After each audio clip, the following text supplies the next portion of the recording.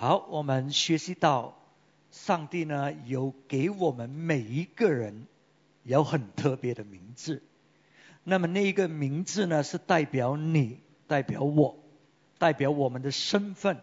那么这个名字呢会让我们知道我们在我们的生命里面所应该要做的，要成为的。因为上帝已经预备了这美好的计划在我们每一个人的生命里面。所以你来到这个世界呢并不是偶然的，你来到这个世界呢并不是只是千万人当中的一个，有你没有你都不要紧，不是这样的。你来到这个世界，因为神选了你，神老早都认识你，在他还没有造世界以前，他已经知道为什么你应该来到这个世界，你要来到这个世界做什么。所以当我们明白神的心意在我们每一个人的生命里面，这个就帮助我们懂得怎么活，而不是像其他人一样不知道生命到底是搞什么，马马虎虎过一生，到最后也不过如此。那么这个就是太过浪费，而且呢失去了你为什么临到这个世界的目的。那么听了上个星期的信息，有一些人可能他心里面听错了，你认为牧师讲的就是说我们人呢的命是注定的，那既然是注定，那我就不要紧嘛，怎么样都好，都是已经注定了的那个不是我讲的。我讲神他已经立定了这个目的这个命定给我们每一个人。可是如果我们要进入我们的名字的话，我们一定要征战。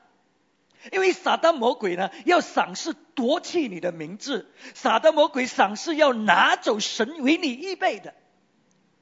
所以如果你没有为你的名字征战，如果你没有为神给你的命定征战，你会失去一切。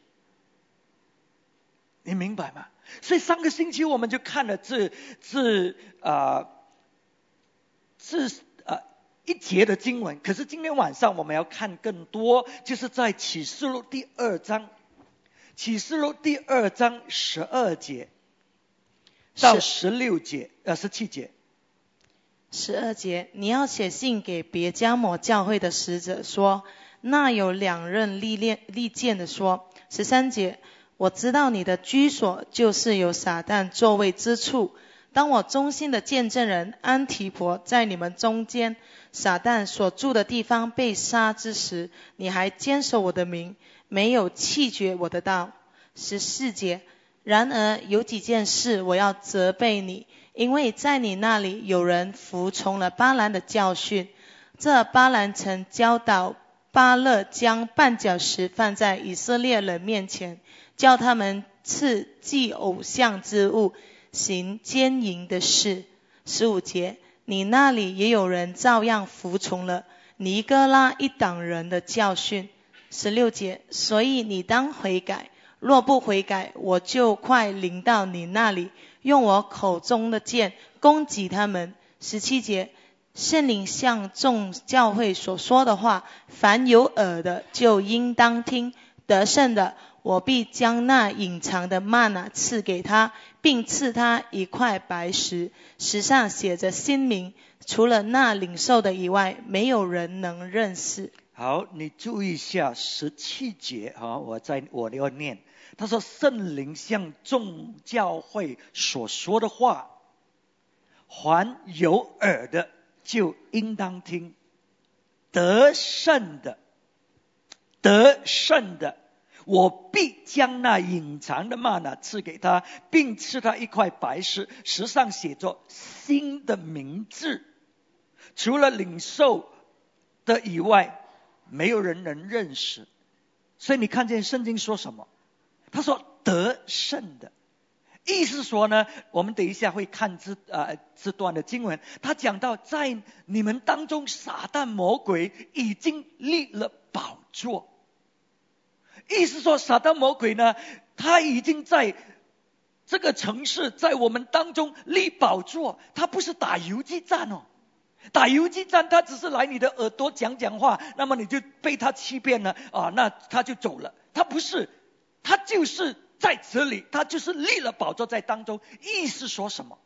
他进入我们的生命里面，他进入我们的文化里面，他进入我们的思念里面，为了要夺去神为我们预备的那个名字，直到你进不到你的命定，直到你不能够成就神要做的。所以撒旦魔鬼会百般的拦阻你，百般的把你打倒，直到你进不去。所以这个就是为什么神写给这间教会，他说你有耳朵的你要听啊，圣灵在说什么，不要听错。所以我们真的是要听清楚神跟我们讲的，让我们知道，哇，如果我们不小心，恶者会夺走我的祝福啊，夺走神为我预备的。所以我一定要征战，我一定要为我的名字征战。怎么征战？我们看这篇的经文他说什么呢？他说首先他讲到呢这个见证者，这个安提伯是在这个城市的一个中心的见证神的道的人，所以二子呢就针对这一种的人，因为他们是在见证神的道的嘛，所以二子就要攻击这样的人。所以你明白，当你有神的话语，当你有神的道在你的生命里的时候，当你去讲的时候，你发现什么事情？你发现你旁边的人会攻击你的。你有没有发现，在你小组的人也会攻击你的？当你讲神的道的时候，为什么？因为撒旦魔鬼在工作。你说这些是我的弟兄姊妹，这些是我小组的人。我们不是讲过吗？我们人的心有一部分是可以爱主的，有另外一部分是让撒旦魔鬼占据的。所以撒旦魔鬼就会趁这一种的机会来攻击我们。所以这个安提伯呢，他最终是做什么？他最终被杀了。所以撒旦魔鬼会逼迫那一些有神的道的人。所以这个就是很重要，我们一定要胜过撒旦魔鬼的攻击，我们一定要胜过撒旦魔鬼要拦阻我们，要拆毁我们的那一种的夺去我们的名字的那些做法。然后呢，当撒旦魔鬼用这种的威胁逼迫如果他打不倒你的话，你还是继续忠心的话，他会用什么方式来夺去你的名字呢？巴兰是个先知来的，巴兰讲的预言非常准的，圣经讲他口所讲的都应验。哇，他是上帝的先知，他有这个恩赐。可是撒旦魔鬼就会来呢，他要你卖你的恩赐，他会给钱你，他会给你利益，他会给你祝福，使到你利用你的恩赐来做相反的工作，不是要做上帝给你的工作。所以这个巴兰呢这个先知呢就被巴力王引诱了。巴力王说，我给你钱，你咒骂以色列人。哇，以色列人是上帝的子民，巴兰这个先知就是以色列人的先知，他应该是要把神的话语给以色列人，他要祝福以色列人。可是巴力王却来卖你的恩赐，我给钱你。所以巴兰这个先知就心动了，他就想要去咒以色列人。到最后上帝呢出现，上帝阻止了这个事情。所以撒旦魔鬼会要给我们利益的。如果你是以利益导向的话，你是只是为了利益跑这人生的道路，你很容易出卖你自己，你很容易把你的恩赐卖掉的，因为撒旦魔鬼会给你利益的。所以我们要为我们的名字征战。所以当我们为我们名字征战的时候，有时你需要面对困难的，你需要可能损失你的利益的所以呢不要被撒旦魔鬼呢的这个欺骗或者攻击呢胜过。如果他再不能够胜过你的话呢，他用什么来引诱你呢？所以巴兰他不能够咒骂以色列人，因为上帝不允许。然后他就做什么？他就教巴力王，你叫这些外邦人的女孩子去勾引这些犹太人的这些男丁，然后跟他们结婚。结婚了之后呢，这些女人他们都是拜偶像的嘛，这些外邦人嘛，他们一定会把他们的偶像带到以色列国，那么以色列国就不再尊敬单一的相信上帝了，他们就会拜偶像。这一种妥协所以撒旦魔鬼会跟你讲这个不要紧的嘛，都是一样的嘛，信什么神都是一样的，叫你做好就是了对不对然后呢信不要信的这么迷，不要信的这么迷，信就好，有宗教是好的。那个撒旦魔鬼会用各种方式呢来妥协，使到你做一个宗教徒你信耶稣，可是你失去了江山，你失去了上帝要给你的，你只是一个基督徒，你只是一个宗教徒。所以撒旦魔鬼用不同的方法来夺去神给我们的那个名字，神给我们那个命定。然后尼哥拉是怎么样的？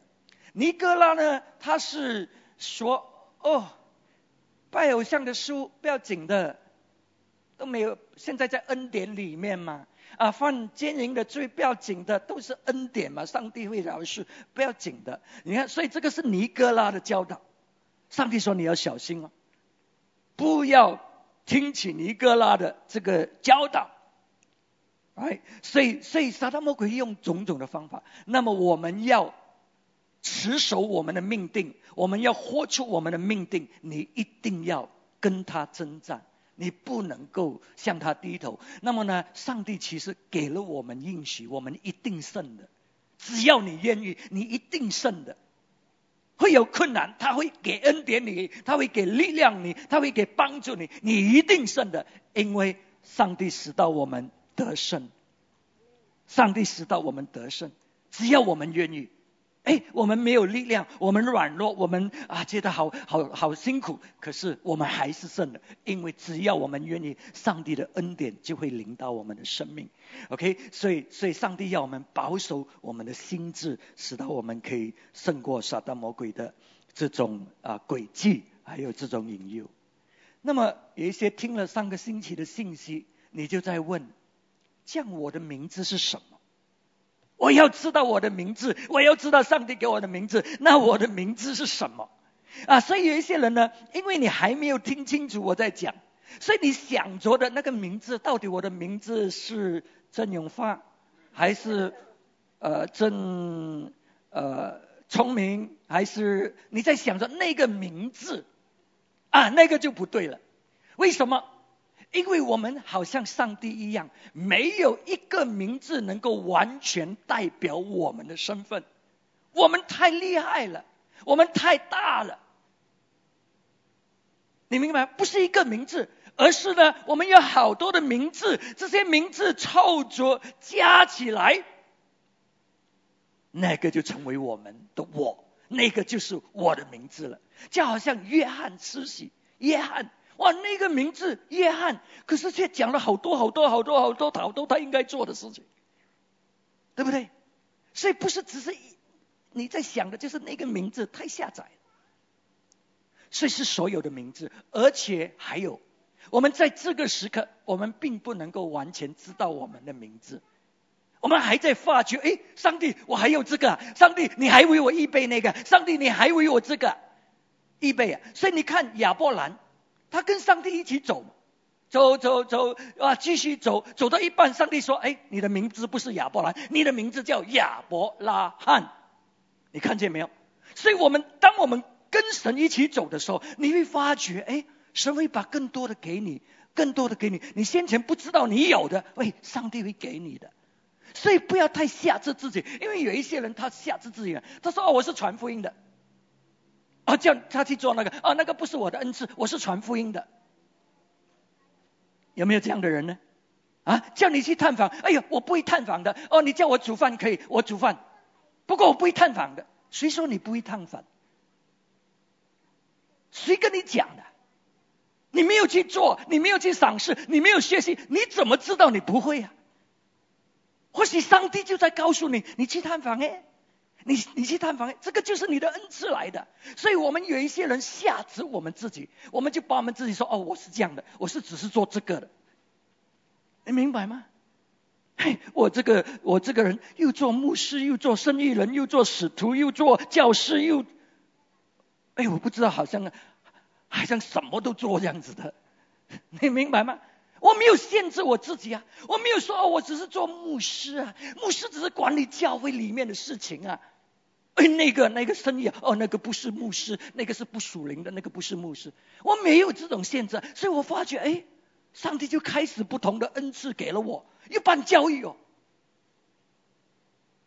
又办慈善恩典训练中心你明白吗？所以有一些人他们就不会做，因为他已经死了。他说我的名字就是这个，那个不是我的名字。所以谁说的？因为上帝为我们预备的是眼睛未曾看见，耳朵未曾听见，心这个思念里面未曾想过的。所以有很多事情你以为你不会做，你以为不是你做的，上帝会开门给你，你才发觉我可以我做得不错，我帮助到人。所以弟兄姊妹，你知道你的生命多么伟大吗？你知道你生命里面有很多很多的潜能没有机会发挥，等着神的灵来触摸，等着神把你找出来。如果你愿意所以不要定死你自己就是这样的，不要，因为上帝给你的名字是你都还不知道的，我们还看不见的。OK， 所以我就给你一些名字是神给你的，有一些名字神给我们是共同的，你有我也有的不过有一些部分是只有你有我没有我有的你没有，那个是独特的，你明白吗？可是有一些是共同的。那么第一个名字神给我们的名字是什么呢？他说呢，你是新造的人。新造的人怎么新造呢？新造的人就是说以前呢你是跟着老亚当的，我们的始祖亚当那个第一个人我们是从他那儿来的。 OK， 所以我们旧人呢是跟着老亚当的，可是现在是新造的人呢，我们是在耶稣基督里面的，在耶稣基督里面。那么我们该怎么活？我知道我自己的名字，我就知道我怎么活。如果我知道我是新造的人呢，我就不要让过去的事情缠累着我。为什么圣经说呢？旧事已过，一切都变新的。可是我们很多还是被以前的那种伤害以前的那种挫折，那种失败，还是也拉着我们呢。圣经说你是新造的人，在耶稣基督里你是新造的人，所以一切都变为新的了。所以我们就活着，不让以前的那些过去缠累吓制着我们，使到我们不能够前进。你知道我们有一些人真的是活在过去里面，我们没有将来的，我们是活在过去的。所以在主里面，我们的第一个名字就是新造的人。我们还有另外一个名字，在耶稣基督里，我们是上帝的儿女。那个是我的名字，我是上帝的儿女。那么如果我是上帝的儿女，我该怎么活呢？耶稣当他知道他是上帝父神的儿子呢，他怎么说？他说我一定要以父的事为念。儿子会关心父的事情，为什么？因为父呢在训练儿子继承产业，你明白吗？所以儿子会关心，耶稣关心父的事情，因为国度是属于上帝父神给他的。所以我们如果是真正的是神的儿女，如果你知道这个是你的名字，你就会以父的事为念。凡是关系到上帝的，那个就是你的事情，因为你有份的，你有份的嘛。所以身为神的儿女呢，我们会以父的事情为念，所以我们就会想到要怎么样服侍神呢？这个就是为什么大卫呢，上帝没有跟他讲，他就自己想到要建圣殿呢？为什么？因为他以父的事为念嘛。他会主动的，他会自发的。我们很多不是的，我们很多呢只是你叫到我OK 啦，看我有没有时间 OK 我还有时间了 OK 我做了。如果你没有叫我没有做了，那个不是以父的事为念。以父的事为念，你就是心里面就是有这样的思念，所以你会自动的，你会自发的，你会看见有需要，你会去做的，因为你以父的事为念。然后圣经给我们一个名字，他说你就是圣灵的殿。哇，我们这个身体是圣灵要居住的殿。这样我要使到我这个身体是洁净的，使到圣灵可以住在这里面。为什么？因为当神的灵住在这里面，有什么好处啊？神的灵就是上帝的荣耀，就是上帝的能力啊。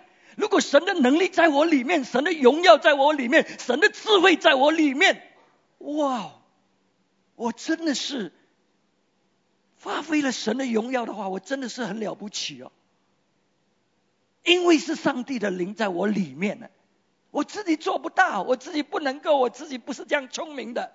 可是因为神的灵在我里面了，充满着我，那么他开始彰显，他开始带领，他开始启示，我去做那些事情，我就发觉到，成功了。人家认为不能够做的事情，因为有圣灵的带领，圣灵的启示，我能够做啊。所以变成上帝就是刚才你看见那个信息嘛，上帝就是要使到我们居首不居尾，上帝是要提升我们。所以今天如果你说我在人生都很不如意，我人生呢都是在好像是没有什么成就，你需要成为圣灵的殿，你需要让圣灵在里面带领你，帮助你所以你要亲近圣灵你要欢迎他，让他在你里面带给你启示，你要祷告，你明白吗？因为你是圣灵的殿所以这些都是我们共同的。可是我们独特的那一面是在哪里？圣经说呢，他按照他的恩典，每一个人有不同分量的恩典给我们，我们就是教会的这个恩典，我们就成为教会的恩典。因为我的恩赐嘛神给我的恩赐，如果我用在教会里面帮助教会，这个就是神给教会的恩典。所以你有你的恩赐，我有我的恩赐，你有你的才干，每一个人都有独特的一面 OK， 所以这个就是我特别的一面了我可以做的你不一定做到，因为你没有这样的恩典。你做的我不会做，因为我没有那一种的恩典所以我们每个人有不同的，这个就是我们独特的一面了 OK， 然后呢，神把我们放在神的教会这个肢体里面，有一些是做手的，有一些是做脚的，有一些我们在不同的岗位里面，那个是神放的，你不能够强迫的神放我做使徒，我就做使徒了，你明白吗？我如果没有这个使徒的恩赐，我不能够强硬的说现在很流行使徒，我也要做使徒，不能的，因为神没有这样的恩赐给我。可是如果神有这样的恩赐，我愿意的话，我就能够做成，因为神有这样的恩赐给我嘛所以我们看见我们有独特的一面，神把你放在这个肢体的某一个部分，所以我们不能够没有你的，你也不能够没有我的，因为我们在这个肢体里面是彼此相靠的。我们的手指不能够说这个手指没有什么作用，砍掉它都不要紧，就把它砍掉，没有作用的。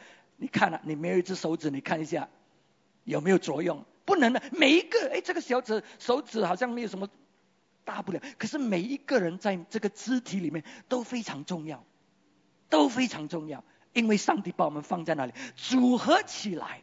所以当我明白我是神的教会，我是神的肢体，就是耶稣的肢体的一部分，我就发觉我不能够孤军作战，我不能够自己有自己的思想独立的你要讲什么不要紧，你要讲什么都不要紧，反正我不理你们的，我信耶稣就好了，我信我的耶稣，你们要做什么你们喜欢呢？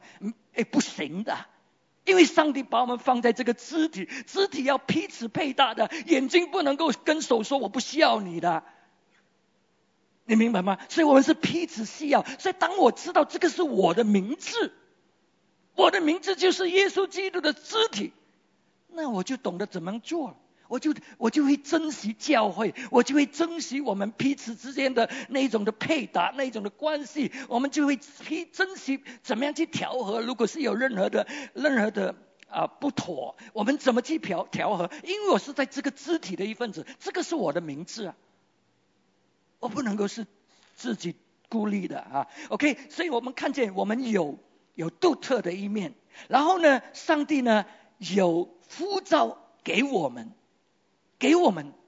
我们每一个人，当我们信了耶稣，我们就是成为圣洁的国度，我们就是成为祭司，而这个祭司呢，并不是这个金尊的祭司，他并不是只是祭司而已，他是在这个祭司的制度里面服侍的。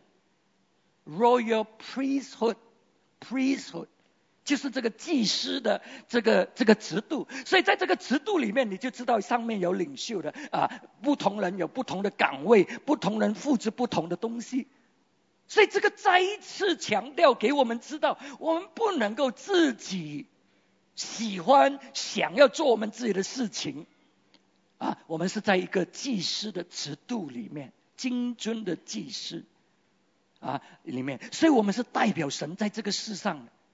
当你明白你是代表神的，神会不会使到你一生都潦倒代表他，神是不是会使到你就是不真的是很糟糕，那你怎么代表他？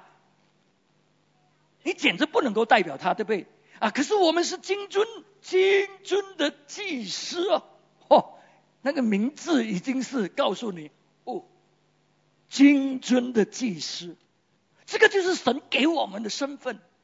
所以当他给我们这个身份，他不能够没有给我们资源，没有给我们帮助，叫我们怎么代表他，你明白吗所以上帝当我们信了耶稣，他就知道我们有这个成为这个金尊的祭司，这个是一个很特别的地位来的，使到我可以来到神的面前，来跟他支起我需要的，去服侍，不只是我自己去服侍这个世界。所以如果你说哎呀我自己都不够那有问题了，为什么你不够呢？可能是暂时性，我们有时明白，你明白吗？因为人生都是有起落，然后有经过不断的季节，可是这个季节可能我不够，那个可以了解，因为可能有一些事情什么什么。可是如果你一世人都不够的话，那就有问题了。那么就是说你有咒诅在你的生命里面，或者撒旦魔鬼在攻击你，他不要你代表上帝，他不要你成为这个金尊的祭司，因为你没有的话，你是不能够代表神的。你怎么跟人讲信靠上帝呢？你自己都信的不知道像什么样，你明白吗？你肯叫人信上帝吗？如果你信的神是这么痛苦的，你要叫人家信耶稣吗？不会的。你看是为什么我们这样喜欢叫人信耶稣，就是因为我们经历到神的祝福嘛，对不对？我们经历到神的恩典，我们经历到上帝是这么伟大的所以我们就是要跟人家分享，我们就代表上帝然后他说我们是圣洁的国度，一个国来的，一个国度呢这个就是为什么我们的教会我们又做教育的，又做在这个生意方面的，又做慈善的，又做，因为是一个国来的，所以我们不要把自己太下值了这个是属灵的，我们只是带人上天堂就是这么多，因为教会是属灵的，不是的，教会是一个国来的，是一个圣洁的国。为什么？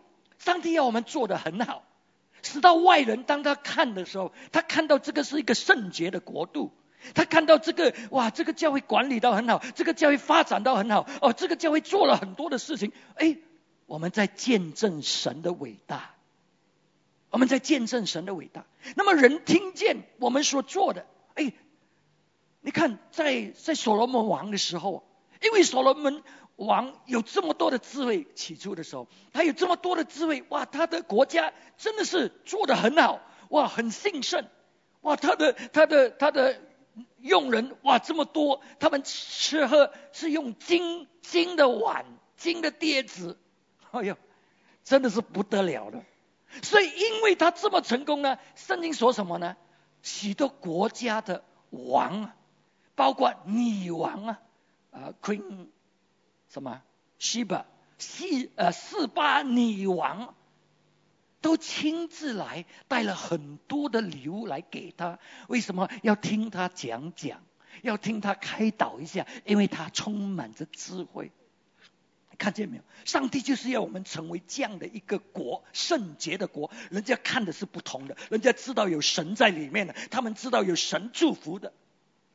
感谢神，我们的教会已经开始一点点，已经有人开始注意我们的教会，已经有人想要知道我们在做什么。所以我去印尼的时候，这个印尼我上次跟大家讲了，我神召会的这个总会长，哇，这个大头他负责的是印尼，好像如果没有记错，好像有2000间神召会，他是这个2000多间教会的头。我在印尼遇到他，他说：“哎呀，我去年9月就想来你们教会了。当我听见你们教会所做的11层楼，哇，到底花了多少钱？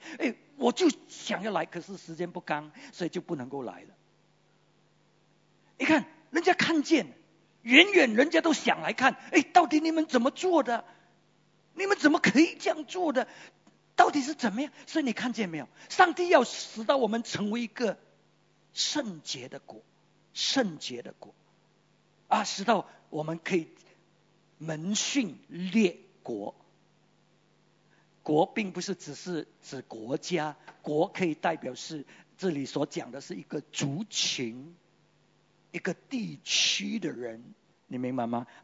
就是我们在那个地区，在斗湖这个地区，我们是成为一个圣洁的国那么别人呢，就可以看见上帝做什么，他就想要，因为每一个人都要祝福的嘛，对不对？如果上帝是这样好，难道我们不要吗？我们要，每一个人都要。所以就是上帝就是要使到我们成为这样的一个见证，使到别人也可以学习怎么样去认识神，怎么样得着神的祝福。 OK， 所以我们就是有这样的身份所以我们就是有这样多的名字，还有更多的。今天晚上可能我都不讲了，不过我已经告诉你几个，这个名字都是我们共有的，还有一些是你有我没有的不过这个并不是完整了，我们的名字就不是这么小了，我们还有一些我们还不知道，现在还不知道当我们继续跟随主的时候，或许主就开另外一个门，他又说你的名字也是这个那个我们就可以踏进去。 OK， 所以弟兄姊妹，你明白上帝他是我们的父亲来的，天上的父亲来的，他的心意围着每一个孩子。上帝是这么伟大的，难道他给你计划是小小的吗？如果你是一个大富翁，你给你的儿子的计划是小小吗？你去开那个店子就好了，够吃够穿就好了。哇，如果是你是大富翁，你老早为你的儿子，哇，第二次你长大了，你要成为这个公司的总裁，你要接管这个，你要顾那个，对不对？你没有理由给你的孩子说去蒙巴莱开一个小店子。那你真的是有问题。所以你看我们的上帝，我们的父神，你是不是刚才不是讲吗？我们的名字就是上帝的儿子吗？我们的名字就是要为他做见证的祭司吗？难道他要我们羞辱他吗？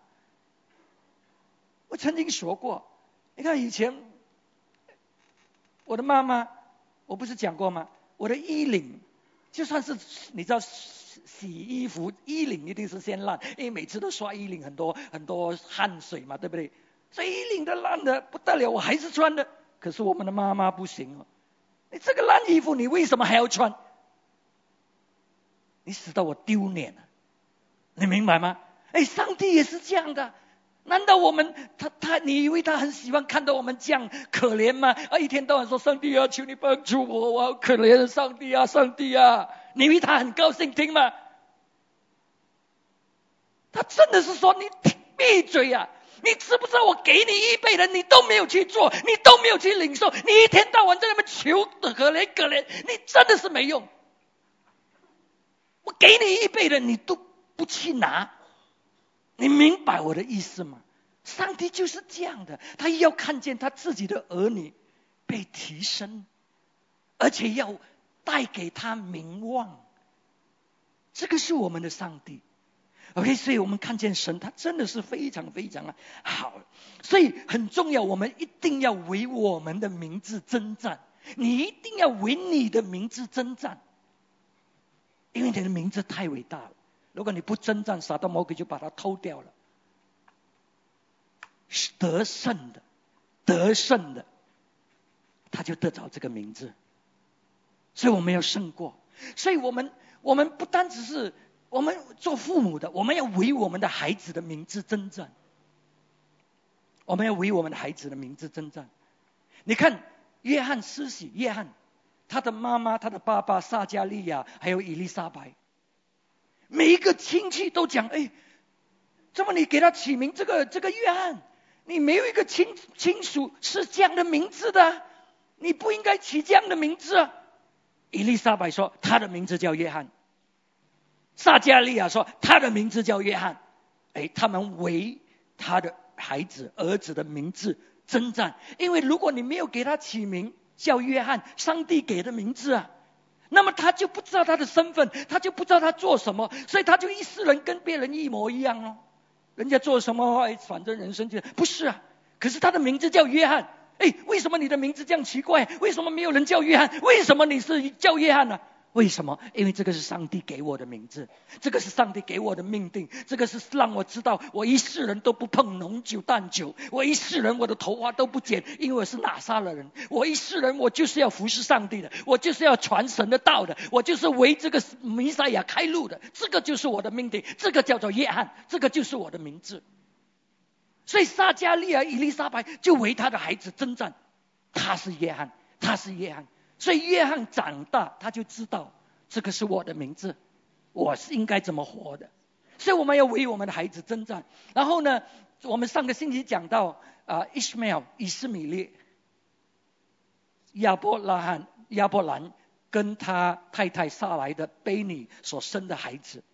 所以我们讲到以斯米列，他的名字就是兄弟之间永远不和的，打来打去，记得吗？我跟你讲到中东的情形，那个是真的是很真的哦。可是亚伯拉罕为以斯米列征战，亚伯拉罕来到神的面前，他说这个还是我的孩子啊，还是我的孩子来的，上帝怎么办呢？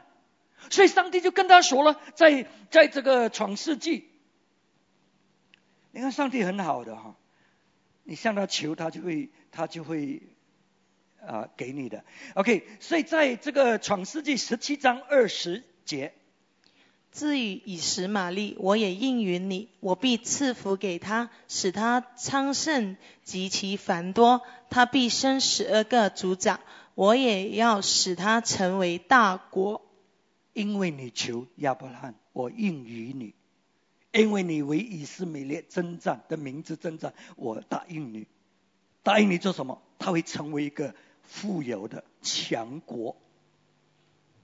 你看那些油田，你看他们富有不富有？圣经讲的，上帝说我祝福他成为强国啊，是富有的，是蒙祝福的 ，right？ 所以你看，这个Abraham 亚伯兰，他为以斯米列征战，还有摩西的妈妈。我想全世界如果是圣经里面最好的妈妈，我说是摩西的妈妈。为什么？因为摩西的妈妈为摩西征战，为摩西这个名字征战。那个时候甚至他都还不知道这个法老的女儿为他起名摩西，还不知道。不过他知道上帝有给这个孩子一个名字，他知道这个孩子就是要拯救犹太人的，这个孩子就是要把这些犹太人从埃及里面释放出来，这个就是这个孩子的名字。所以摩西的妈妈为什么她伟大？她并不是围着摩西的生存而征战。我们有一些做父母亲的，我们只是围着我们的孩子好过一点，下一代好过一点，我们只是想到这么多了，我们就是为他们这一方面征战。当他好过了，当他得着了一切，可是他没有主在他的生命里面，他没有行出他的命定，他会失去所有一切，他会失去所有一切，因为当他死的那一天，他一分钱都带不走，可是他上面却没有存到，没有建立到，所以你围着他的生存，只是围着他的生存征战，你是一个大失败。可是我们华人就是有这样的思维。可是摩西的妈妈并不是围着他的儿子生存而征战，因为如果是为他儿子生存而征战呢，当摩西在这个篮子里面，这个婴孩摩西在篮子里面流到这个法老王的女儿的面前，如果他只是围着生存的话，他那个时候就说哈利路亚，我做完了。为什么现在他孩子进了王宫里面呢？王宫里面什么都有的嘛，王宫里面还怕什么？现在我感谢主了，哈利路亚，他就拍拍屁股走了。可是摩西的妈妈并不是这样，因为他并不是围着他的儿子生存而征战，他围着摩西的名字征战，他知道他是拯救以色列或者犹太人从埃及出来的。他知道如果摩西在这个王宫里面，哇，他这样的，如果是这些法老埃及人带他长大的话，埃及是充满了偶像的，他们是拜偶像的，那么这个摩西他就成为一个拜偶像的人了。哇，这个埃及他是做埃及王子的，哇，他虽然是有钱有地位有势力，可是这个不是他的名字。埃及王子并不是摩西的名字，摩西你的名字是摩西，你是拯救以色列拯救犹太人的，这个才是你的名字。所以摩西的妈妈知道不可以放手，她想尽办法，最后她就成为一个女佣，在这个法老的女儿的面前帮忙带大这个孩子。所以她每一天就告诉摩西你的名字，你的名字是拯救犹太人的，你的名字是上帝保守你，就是为了这个缘故，这个就是你的名字，这个就是你的命定，这个就是你的将来。到他带大摩西之后，他就要把孩子交回给法老王的女儿，他只是帮忙带，可是他已经围着摩西的名字征战了。所以当摩西大了多少岁不知道，总之就是大概是还是小孩子吧，就是不是喂奶的那一种要换尿片那一种法老王的女儿没有时间做这种渣的事情。可是摩西已经差不多大了 ，OK， 那个妈妈就没有办法，就要把孩子交给他。那个时候还是小的，可是摩西的妈妈种下在摩西的生命里面的事情，因为现在他就没有影响力了，他就推开了，他就不能够在王宫里面了，因为孩子已经带大了。可是这个时候摩西所做的教导就是埃及的教导，埃及王子的教导，就是埃及那种拜偶像他们的文化，他们一切哇。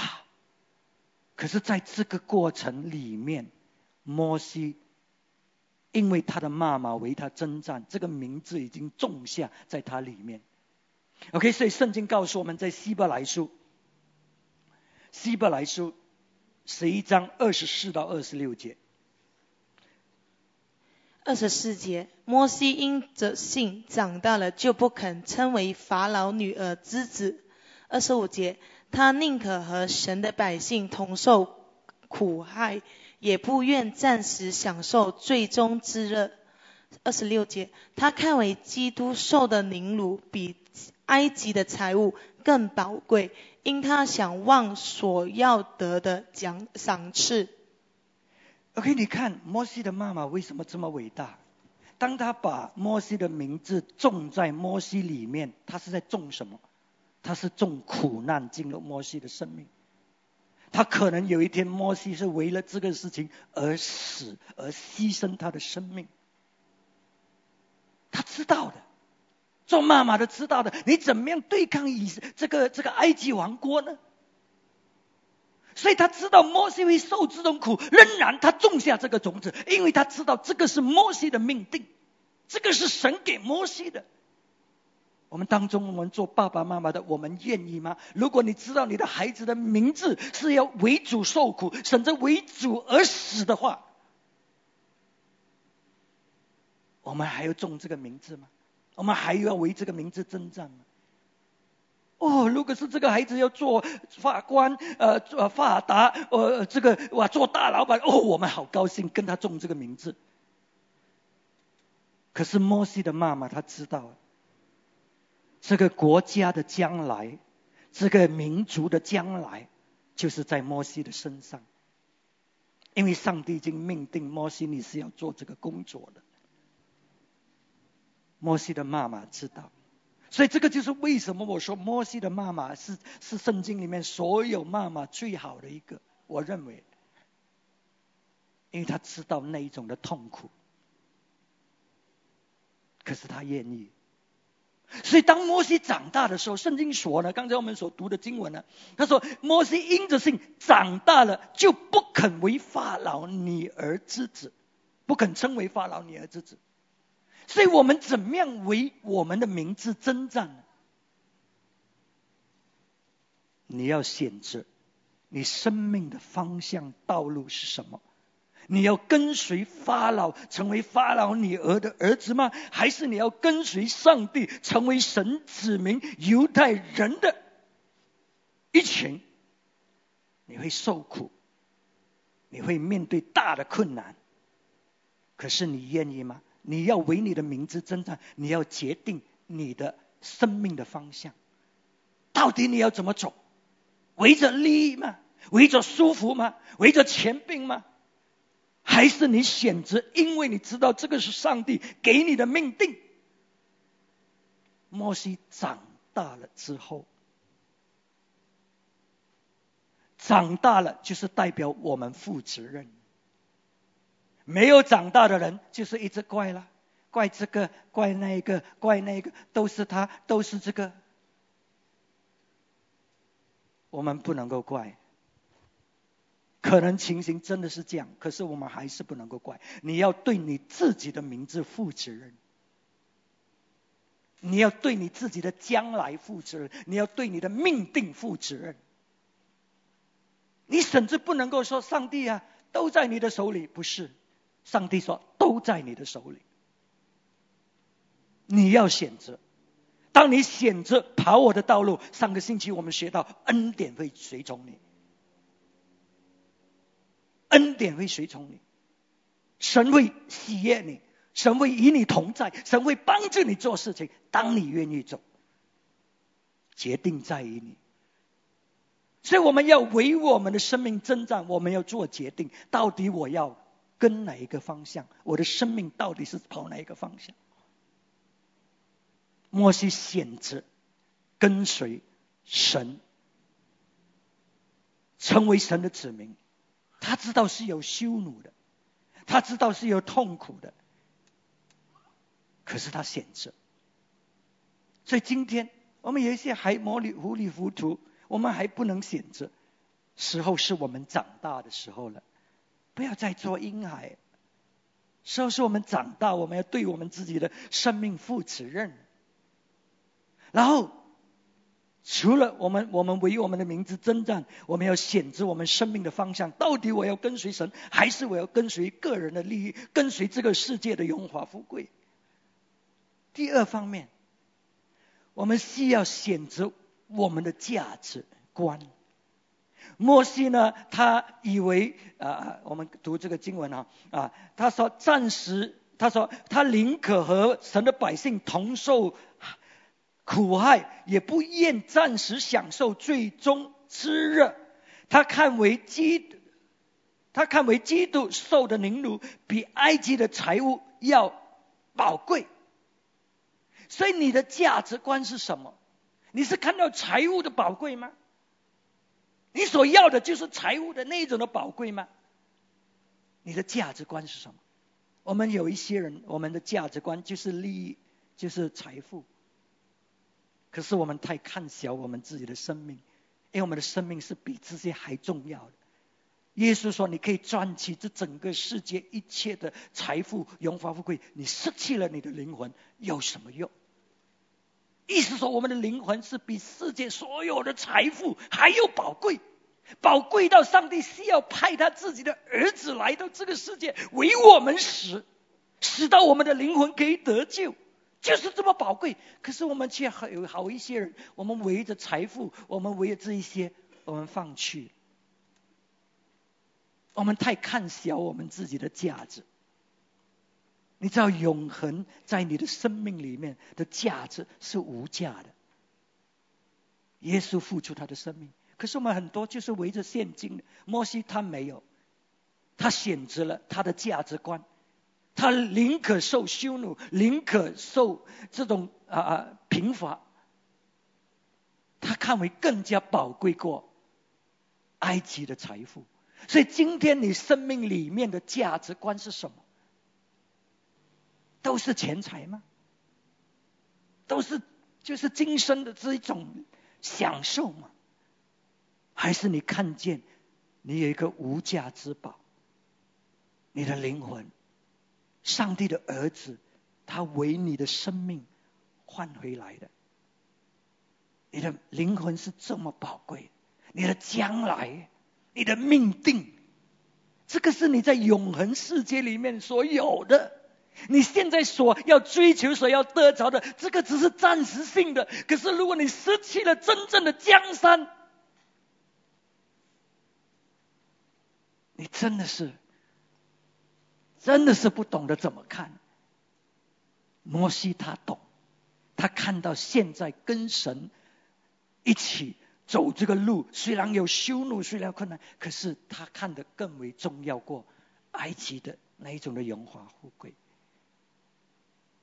今天你要为你的生命的方向你的名字征战吗？或许你要付出，或许你要放弃一些东西。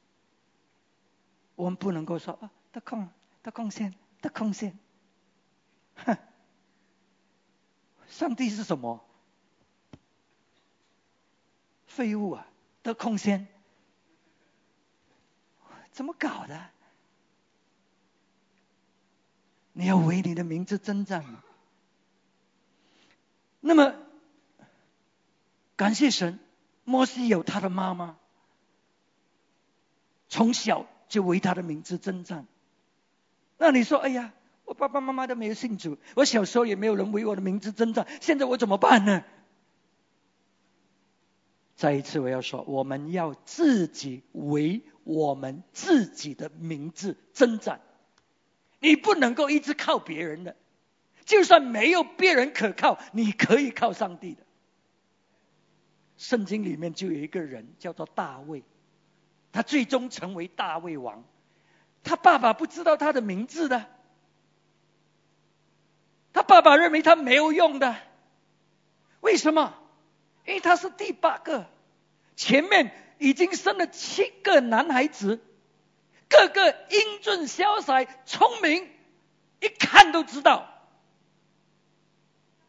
犹太人7是代表完整，第8个呢是意外的，没有要的，怎么走出第8个来？7个已经够了，已经完全了，走出第8个来。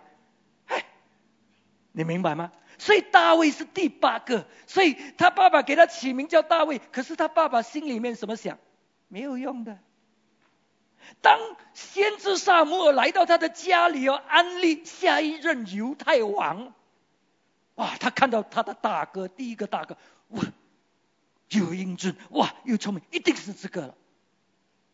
上帝跟撒母耳说，不要这样子看了，我不是只是看外表的，不是这个。第2个、第3个、第7个，到第7个出完了都不是哦。他的爸爸没有说，我还有一个小的。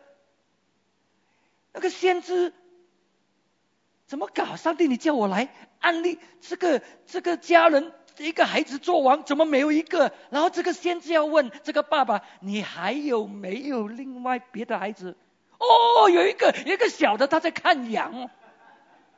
哇，他的爸爸简直没有把他当在眼里，简直没有想到他。你说这个孩子是怎么样？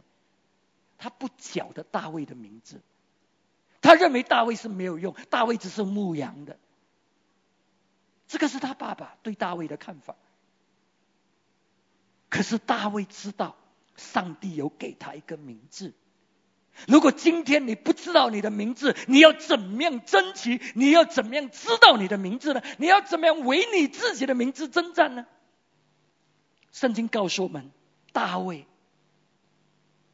他从小就追求上帝，他要知道神的心意，他要明白神的旨意在他的生命里面，他知道上帝有给他的名字。所以你知道最终大卫是什么？最终大卫是杀巨人的，他是个战士来的。大卫的名字就是战士，大卫的名字就是把歌利亚打倒的，大卫的名字就是祭司，大卫的名字就是王，大卫的名字就是先知。哇，这些都是大卫的名字，这些都是神给大卫的。可是他的爸爸不知道，他的爸爸只是知道他是牧羊的。今天可能别人就是这样看轻你，认为你是没有用，认为你就是……可是我告诉你，上帝有给你一个名字，你要为你的名字征战，你要寻求神，你全心全意寻求神，你就会知道你的名字。可是如果你没有积极寻求神，你就不晓得你的名字。而且大卫他的出身，他的背景真的是很糟糕嘞。为什么？因为当他爸爸叫他上战场去送午餐去给他哥哥，然后顺便看哥哥的情况怎么样的时候，大卫上到战场去，他的哥哥马上就骂他，认为他不负责任，把那些羊丢在那边，没有去好好的看，就是要来这个战场看戏，看有什么东西发生精彩。怎么他的哥哥们都会每一个这么讨厌他，看得他这么坏蛋呢？大卫真的是这么坏蛋吗？他是一个合神心意的小孩子，他可以坏到哪里去呢？绝对不会，因为他们都在寻求神，都在祷告神，他肯定没有乱来。可是哥哥们都这么偏见，都这么看不起他，跟他的爸爸一样。为什么？大卫并不是长在约瑟的家里啊，你知道约瑟吗？小约瑟是爸爸的眼中的瞳人呢。哇，爸爸这么偏心，这么偏见，每一个哥哥都可以看得出爸爸就是偏心，所以所有兄弟都讨厌他，因为有理由嘛。而且这个约瑟也口夸夸啊，就是讲他这个那个，使到兄弟更加恨他，因为家里的问题啊，偏心，所以其他兄弟不喜欢。可是大卫家里是什么事情？反而他爸爸偏心，看不起他，看他没有用啊，对待他也不好，所以哥哥们没有理由去生气他的，没有理由去对他有偏见。可是哥哥们也是这样，为什么？所以有一些学者就相信大卫是私生子，大卫是私生子。所以在诗篇51篇第5节，我是在罪孽里生的，在我母亲怀胎的时候就有了罪。大卫，这个是大卫写的，他说我还没有出生，我母亲怀孕我已经是在罪里面了，我是在罪孽里面生的。所以有一些人就相信大卫是私生子，所以为什么他爸爸呢为他感到羞耻？如果你是爸爸，你做爸爸的，你会送你的小儿子，这个又小又年轻又没有不能够做什么的，你会送他去牧羊，那个地方有狮子有熊吗？你会吗？你要送他去是因为你希望这个狮子这个熊会把他杀死。为什么？因为如果他被杀了，他的羞辱就没有了，死掉了吗？你要送去这个地方牧羊的，应该是送那个大哥吗？大哥年纪大吗？有力气吗？有狮子有熊，他可以对付啊。可是他爸爸却偏偏送大卫这个又小又弱又没有帮助的去牧养这些羊，你说是不是心怀有其他的企图？所以这个就是为什么这个鞋子呢，他们相信大卫呢是私生子，因为大卫自己也知道，我妈妈怀孕我的是在罪恶里面。所以大卫，这个是大卫的生平啊，没有人为他的名字征战，没有人知道他的名字是什么，甚至撒旦魔鬼要夺取他的名字，这个狮子来，这个熊来，可是大卫围着他自己的名字征战，他来到神的面前，他寻求神，他依靠神，所以狮子来也好，熊来也好，他都把他们杀掉，靠着神的能力。当他面对歌利亚的时候，这个大巨人的时候，他就成为杀巨人的勇士。当他还没有做王，他的名字是王，以色列的下一对王，撒旦魔鬼就想要借着扫罗王把他杀掉。你看见没有？撒旦魔鬼就是要毁灭我们的名字，就是要夺去神给我们的命定。可是大卫他围着他自己的名字征战，他寻求神的旨意，他成为一个合神心意的人。所以当你成为合神心意的人，当你寻求神的旨意，神说我的恩典与你同在，我喜悦你，我的恩宠就在你的身上，你向我求的我就答应你。所以大卫他就成了君王，成了祭司，成了先知，成了大能的战士。而且大卫的名字世世代代在永恒里面我们都会听见，这个就是大卫。耶稣是大卫的子孙，圣经说大卫的子孙会永远掌权。大卫的名字是这么伟大，他爸爸不知道，可是大卫为他自己的名字征战。今天你的处境可能像大卫一样，这样可怜，这样凄惨，这样冤枉。你说我的名字不知道是什么，我现在也没有什么好过。我告诉你，你要为你的名字征战。你来到神的面前，你积极的寻求他，你寻求神的旨意。神啊，你告诉我，不是只是寻求，你要去行。你看大卫在还没有死之前，圣经大卫死的时候，圣经怎么形容大卫？大卫是合神心意的，他完成了神的旨意，服侍了他那一代的人。大卫并不是完成他自己的旨意，他完成了神的旨意。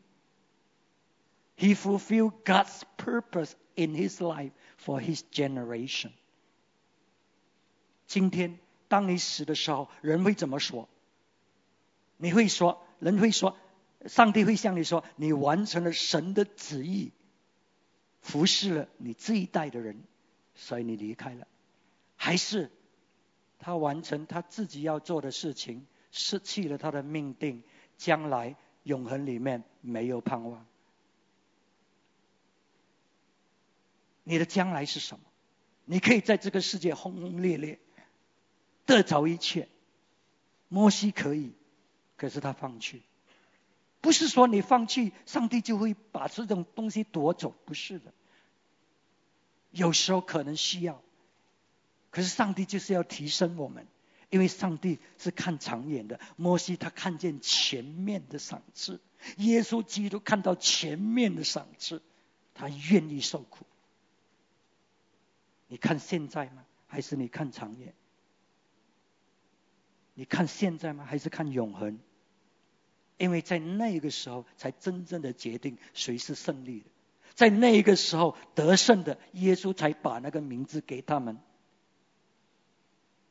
所以我们要为我们的名字征战，我们做父母的要为我们孩子的名字征战。可是最终他们自己要负责任，他们自己要选择他们生命的方向。今天你的选择是什么？你到底要怎么走下去？你人生的道路。让我们来祷告，让我们大家站起来。